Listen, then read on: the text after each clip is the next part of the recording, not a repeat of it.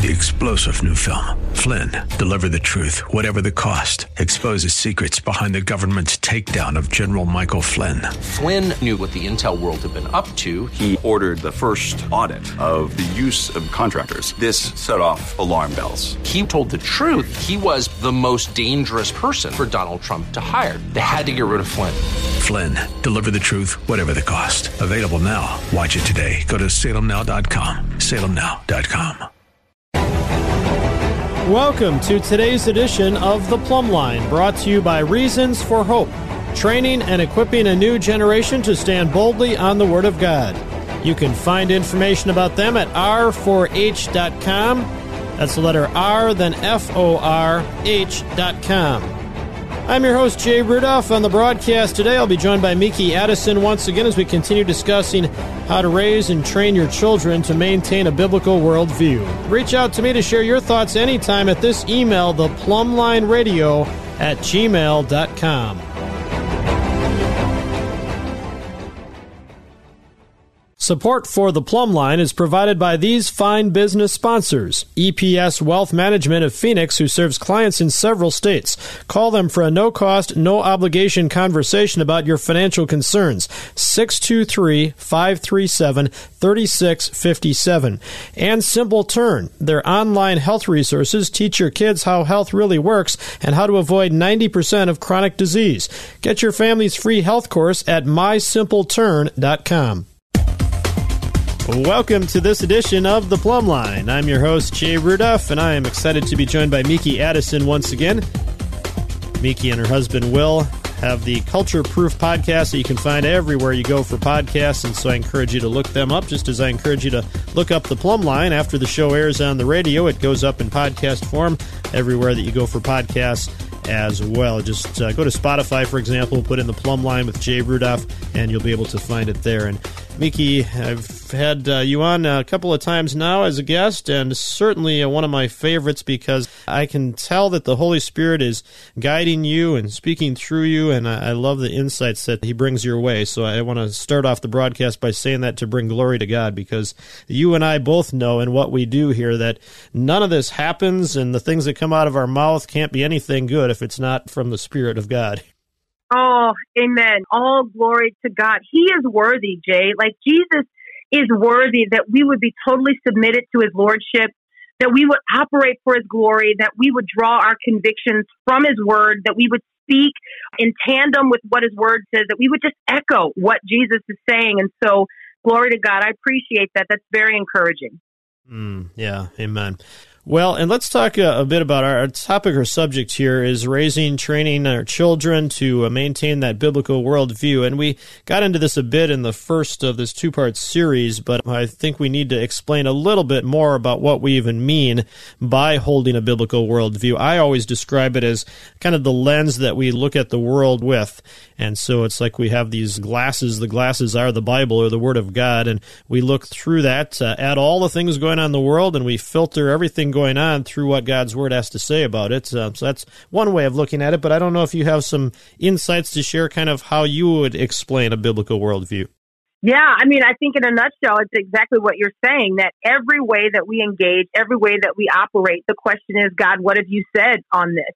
And not as an option, right? But not as a suggestion among many ways to view the world, as the only way to view the world that the one true God designed. And so because of this fact, He has every right and every prerogative to determine how it is to be viewed, how His creation is to engage, right? How we are to live, what we are to say, how we are to think. God determines that. And so it's not just that we want to see this as a philosophical option, that we can bring Scripture into the world, that we want to, well, you have your view and this is my view, but we are saying, and it almost sounds arrogant, doesn't it, Jay? It sounds a little bit like self-assured, but really it's not a self-assurance. It is an assurance that the Lord God reigns, that He is, that He exists, right? And so because of this fact, we want to say, hey, He decides how we view the world. He decides how we live in the world. Why? Because it's His. Because He made it, He designed it, He put the people in it, He gave them life. And so He has the right to call the shots. To say this in terms that our younger kids will understand, He's the boss. He is absolutely the boss. And so in every way that we engage, he has the right to say what ought to be and what ought not to be. So yes, it is a way that we view the world. But as Christians, I would say that we say it is the only way to view the world because the author of the scriptures is God. It's not just a manual that we have brought into our life. It is what God has said about how we ought to live. You know, and if I could say this, we had an interview recently, Jay, with a brother. His name is Dr. Renton Raskin, and he directs the Center for Biblical Worldview at Bob Jones University. And he presented to us a definition for biblical worldview that the Lord just gave this to him. And my goodness, it changed the way I even thought about worldview, biblical worldview. And I want to share it with you. This is what he said. A biblical worldview is God's explanation of God's world that we understand through God's word, which is for God's image bearers. Oh my goodness. That just left me speechless because I thought it all begins with God. It has nothing to do with what I think about the Bible or what I think about how I should view the world. It has everything to do with who God is, what he has said about who he is, and what he requires of those he's made in his image. And I think when we start there, oh my goodness, I don't know, there's something that's very powerful about that. Yeah, and that may be the most important thing we can get across to our kids in the world that they live in today, I'm thinking, because I hear so often that one of the reasons that young people especially, well, older people as well, are afraid or unwilling to share with others is because of the fear of man and what someone will think of me, or they'll get mad or criticize me. And really, if they're going to do that, the ultimate thing is they're getting mad at God, because our kids need to make it clear, this is what God says. You can't put this on me. This is what God takes the hit here for this because he's the one who said it. So That's exactly right. And, we can begin to practice this at home. Like when we engage our kids in thoughtful conversations where they are able to respectfully disagree, or they're able to ask questions, they're able to push back. And then you tell them, well, whatever your position is, I'd like to see you support that in Scripture. This cannot be a war of opinion. Like, where is your scriptural support for what you believe? Where is your scriptural support for your conviction? So then you start to train them that if they're going to stand up and take a position in culture, they want to do that based on the firm foundation of God's word. It's not just a war of emotion or a war of feelings, because then, who breaks the tie? I feel this way. You feel this way.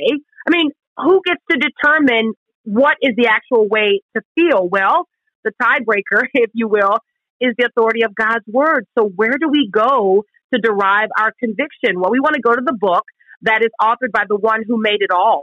And I think when you start to teach your kids to do that, you build their confidence as they engage culture. Well, as I said in the first broadcast, I want to get into some really practical aspects here. So maybe we can start on that already in this opening segment, just how you and your husband will go about this. As you said, you've got 3 teens, I think you said, and then you've got 3 younger kids as well, 6 total. And so you've got a variety of ages. And one thing I'm curious about, because my wife and I, we have 7 and just 3 left at home.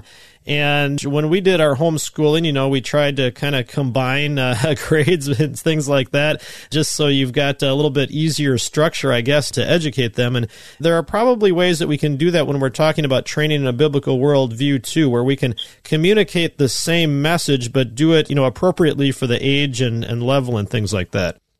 Yeah, just in full transparency, that's been something that's been a major struggle for us, because what we have found is that we're really tempted to teach to our teens. We're really tempted to focus on them because you hit this stride where it's like you're not defining terms so much because they know, like you're just talking to them and they understand.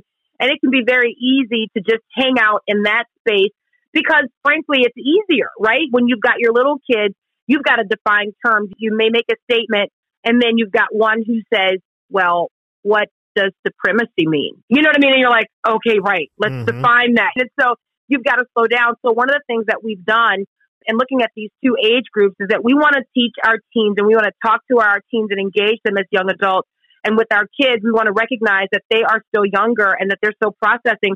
So catechism works well for that, like a question and an answer. And then, you start to remember, oh my goodness, that's right. With our older teens, we did walk through catechism, like a question and an answer, and then scriptural support for that, so that they started to build their knowledge of God and to understand terms.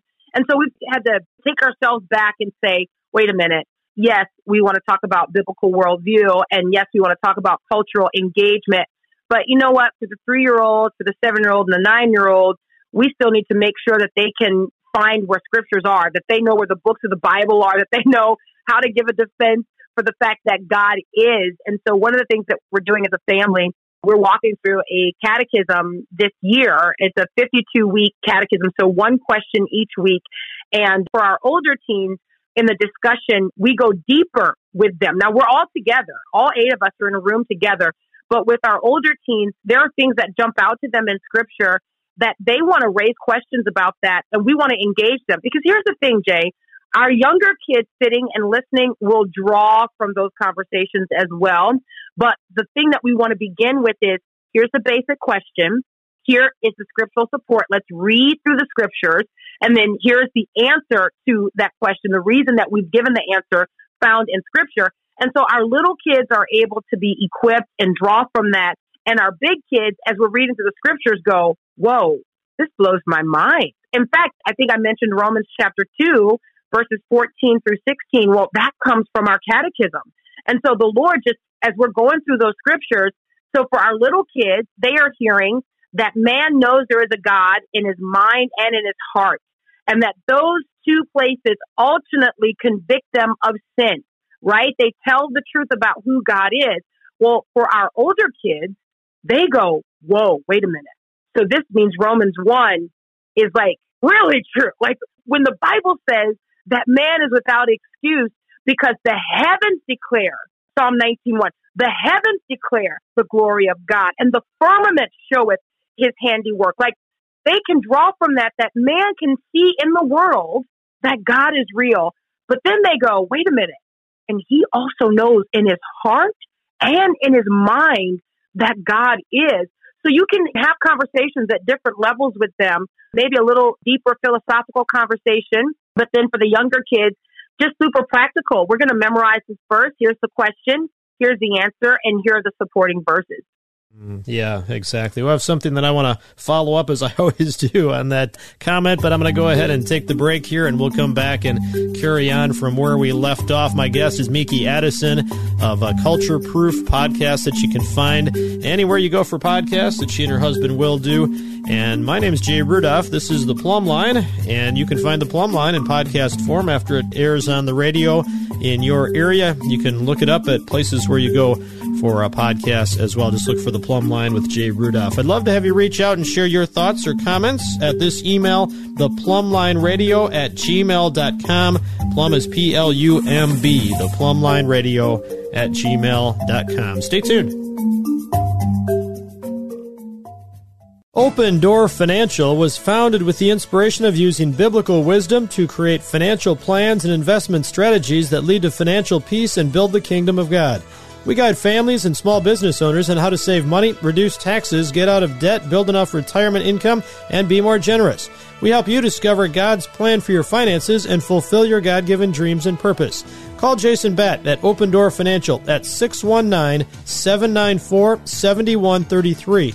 That's 619-794-7133, or visit opendoor-financial.com. Securities and advisory services offered through Centaurus Financial Inc., member FINRA and SIPC, a registered broker-dealer and registered investment advisor. Open Door Financial and Centaurus Financial are not affiliated entities. Life can be tough, and sometimes we all need a helping hand. That's where Integrity Counseling Group comes in. At Integrity, we're not just counselors. We're your companions on the journey of healing. We believe in restoring connections with yourself, with your loved ones, and with your faith. With 3 welcoming locations in Mission Valley, Carlsbad, and San Marcos, plus convenient telehealth services across California, we're right by your side, San Diego. Visit us at integritycounselinggroup.com or call us anytime at 760-283-7000. 760-283-7000.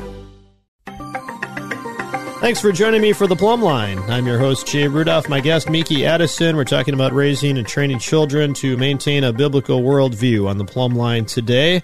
And just before the break, Miki, I was kind of trying to put myself in the mind of the listener and see, I don't know how accurate I am and what they may be thinking, but I've noticed in our couple of broadcasts on this subject that we've been talking and focused about the parents doing all of this training and things, and we haven't brought up any other. And for your family and my family, we homeschool, so there isn't that involvement of the public school environment, and I don't know that we'll have time to talk about that much at all. But the one thing I was thinking about is there hasn't been a mention of, and then I can imagine the listener thinking, well, what about church? What role does church play in all of this? In fact, I could see some people thinking, well, I just send my kids to Sunday school or Wednesday night youth group or whatever. Isn't that good enough? And so I wanted to have you address that. Oh, goodness. So I believe that the collection of the saints, like the gathering of the body of Christ, as we call the church, the ecclesia, the called out one, serves a specific purpose. And we find this in Paul's letter to the Ephesians, that the church is for the equipping of the saints for the work of service, right? And so when we gather, it really is supposed to be readying us to go out and live what becomes the majority of our life, right? Like outside of what we might consider the church walls, depending on where you meet. There are house churches as well, but you still have walls, right? So when we gather, that's a fraction of the time of our life. So what does that mean? That means that we are to be made ready to live. And we can't live as if the totality of our Christian existence happens within the four walls of the church. So that means that the first time our children hear the gospel should not be in a youth group. It should not be in Sunday school. It should be that from the earliest opportunity, we are sharing the gospel with our children. We are telling them who the Lord is. And why do I say that? Because this is the expectation of Scripture. If you go back to Deuteronomy chapter 6, the Lord is saying to his people through Moses that they are to live so as to reflect in the cultures where they're going to traverse that they have retained the knowledge of God. And so they're going to be doing certain things. They're going to remember the commands and the statutes of God. And then what is the expectation? Well, when you read Scripture, Deuteronomy 6, the expectation is that there will be the demand for an explanation. So if you look at Deuteronomy chapter 6, Moses says to God's people, you're going to do these things. You're going to remember the Lord. You're not going to forget him. And in the time to come, when your son says, hey, what's the meaning of all of this? Why are we doing these things? You're going to say, because once we were slaves in Egypt and God brought us out. And so when you think about what that means to the New Testament church, well, it kind of presupposes that we are going to be living so radically different in our culture that our kids are going to say, hey, why are you doing that? Hey, why don't you go there? Why don't you talk like that? Why are you refusing to buy that? Why don't you drink that? Why don't you eat that? Whatever it is. And then what it's supposed to do is open the door for us to give them the gospel. We are supposed to say, well, you know what? The reason we do these things and the reason we don't do these things is because once we were slaves to sin, we know what it is now to be set free from the bondage of sin, from the grip of death and destruction. And I want to say this as a person who grew up in a Christian home. There are many things that I never did, Jay. I would just say that, and I'm very thankful for that. But can I tell you, I was a slave to sin. Rebellion against God is slavery to sin. Mm-hmm. And so what we want to be able to tell our kids is that there is a God of heaven who sent his son and brought me out of this slavery, right? And now I am in relationship with him. And so my very life is a testimony of that. The problem that we're having, Jay, and if I could just say this, carefully, and we're not living counterculturally. As individuals, we are not living with a distinction that provokes the question in our children. You think of the day of Pentecost in Acts chapter 2, where Peter preaches the church's first sermon. And they're like, what's going on? These men are drunk. And Peter's like, no, they're not drunk like you think. He goes, this is what God has promised. And then Peter says, this promise is for you. And then the very next group is your children. And for those afar off whom the Lord your God will call. And so we are skipping over our children. We're thinking, I want to go be a missionary. I want to go do this. I've got to do this out in the culture. But the Lord presupposes, in fact, let me say it this way. The Lord expects that the first stop for the gospel will be inside our homes. And why? Well, because we will have lived so distinctly that we will provoke a question in our kids. and it will lead to the right explanation that God is worthy, and here is how you can know him. So no, that is not the responsibility of the church as we would call it, the building, but it is the responsibility of the church as we would call it ourselves. We are the church. So yes, we must get the gospel to our children. It starts with us, and the church becomes a supplement to what we're doing.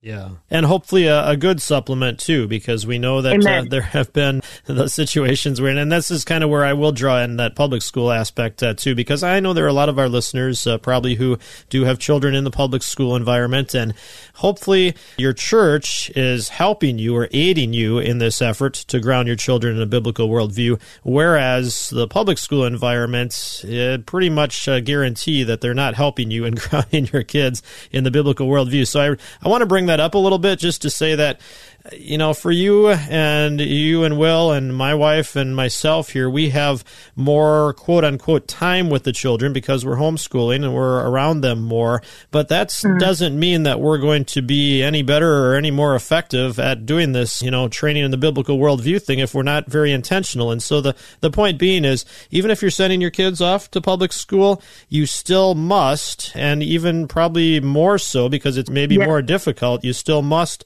instill that biblical worldview and correct things, probably is kind of how I see it. There's a fair amount of correction that needs to take place. Yeah, there's a difference and I'm old enough to remember chalkboards, you know what I mean? Like before everything was digital or like even the sleek, like dry erase boards, we had chalkboards, and what a privilege it was to clap erasers for your teacher, and like, you know what I mean? And so there's a big difference in writing on a clean chalkboard versus erasing what's been put there and then writing over that.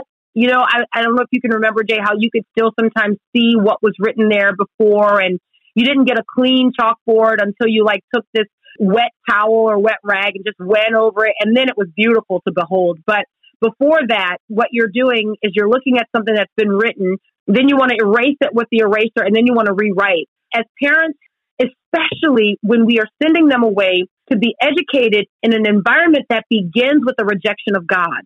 And I want to make that very clear. We have to understand that government education begins with the conviction that God is irrelevant here. There's no place for him here. And your kid's education must not and shall not begin with the retention of any knowledge that he is. When we send our kids into that type of environment, when they come home, what we have to recognize is that when we attempt to give them truth, we are writing on top of one of those dirty chalkboards. And there's already information, data, if you will, that has been written on that board. And so it makes it really difficult for us to inculcate a Christian worldview or to communicate to our kids a set of Christian values and ethics, because what they begin with is that, well, God is irrelevant. And then as a parent, I'm going to teach my kids biblical morality. Well, what does that begin with? It begins with God. But then for 8 hours a day, I'm telling my kid, hey, suspend your knowledge of God, just go and get an education. Well, what we want to say is that there is no education apart from God. There is no knowledge that you can retain or should retain apart from the knowledge of the moral lawgiver. Amen. And so what I would say is, yes, parents have to work double time if you're sending your kid away to be educated in a context. And I want to make this very specific. If your kid is being educated in a context where the knowledge of God is suspended first and foremost, then you really are working against your efforts. Now, having said that, just because we homeschool does not automatically mean that we are being intentional with that time. Just being in a space doesn't make you a disciple maker, no more than being at a Chick-fil-A makes you a nugget. Like, I mean, just because you're there doesn't mean that you're doing it. You've got to put in the work. Having said that, though, if you've got people working against your efforts, oh man, there's just a lot more work that you've got to put in. Yeah, amen. Well, I am so appreciative for the thoughts that you've shared here, and I just have a moment left here, so I kind of wanted to give you that final opportunity to sum up here over the course of a two-part series what we really want to drive home, I guess, as we think about this topic. Sure. My conviction and my strong passion, Jay, is that parents would understand, and that we as followers of the Lord Jesus Christ, first and foremost, is that we would be culture proof. And what we mean by that is found in James chapter 1, verse 27b, where James admonishes believers to keep ourselves unstained by this world. I mean, we live in this world and we can see all that's happening all around us, but the admonition is that we would be unstained, that we would live in the culture, but that we would not have the culture live in us and maintain our distinction. And there is no other way to do that except that we are filled with the knowledge of God, derived from the authority of his word that he's entrusted to us, faithful word that he preserved, that we got it intact. And so my encouragement and my challenge to followers, whether you're rearing kids now or not, whether you're newly married or you're single, is that you live in this culture, but you don't have the culture live in you. Keep yourself unstained by this world, and in so doing, live for the glory of God. Thank you, Miki, for being on, and God bless you. God bless you, Jay. Miki Addison, my guest. Again, the podcast is called Culture Proof. You can look that up everywhere you go for podcasts, and I certainly encourage you to do that. And I encourage you to reach out to me and share your thoughts and comments about the broadcast as well. I'd love to hear from you. The Plumb Line Radio at gmail.com is that email, the Plumb Line Radio at gmail.com. Touch base anytime, and I will respond to you. And check out the Plumb Line as well on places where you go for podcasts. After it airs in the radio, it'll go up in podcast form. Go to Spotify, for example, just put in the Plumb Line with Jay Rudolph, and you'll be able to listen back to this broadcast or, well, about 300 or so others that are out there. Thanks for joining me, and we'll see you next time on the Plumb Line.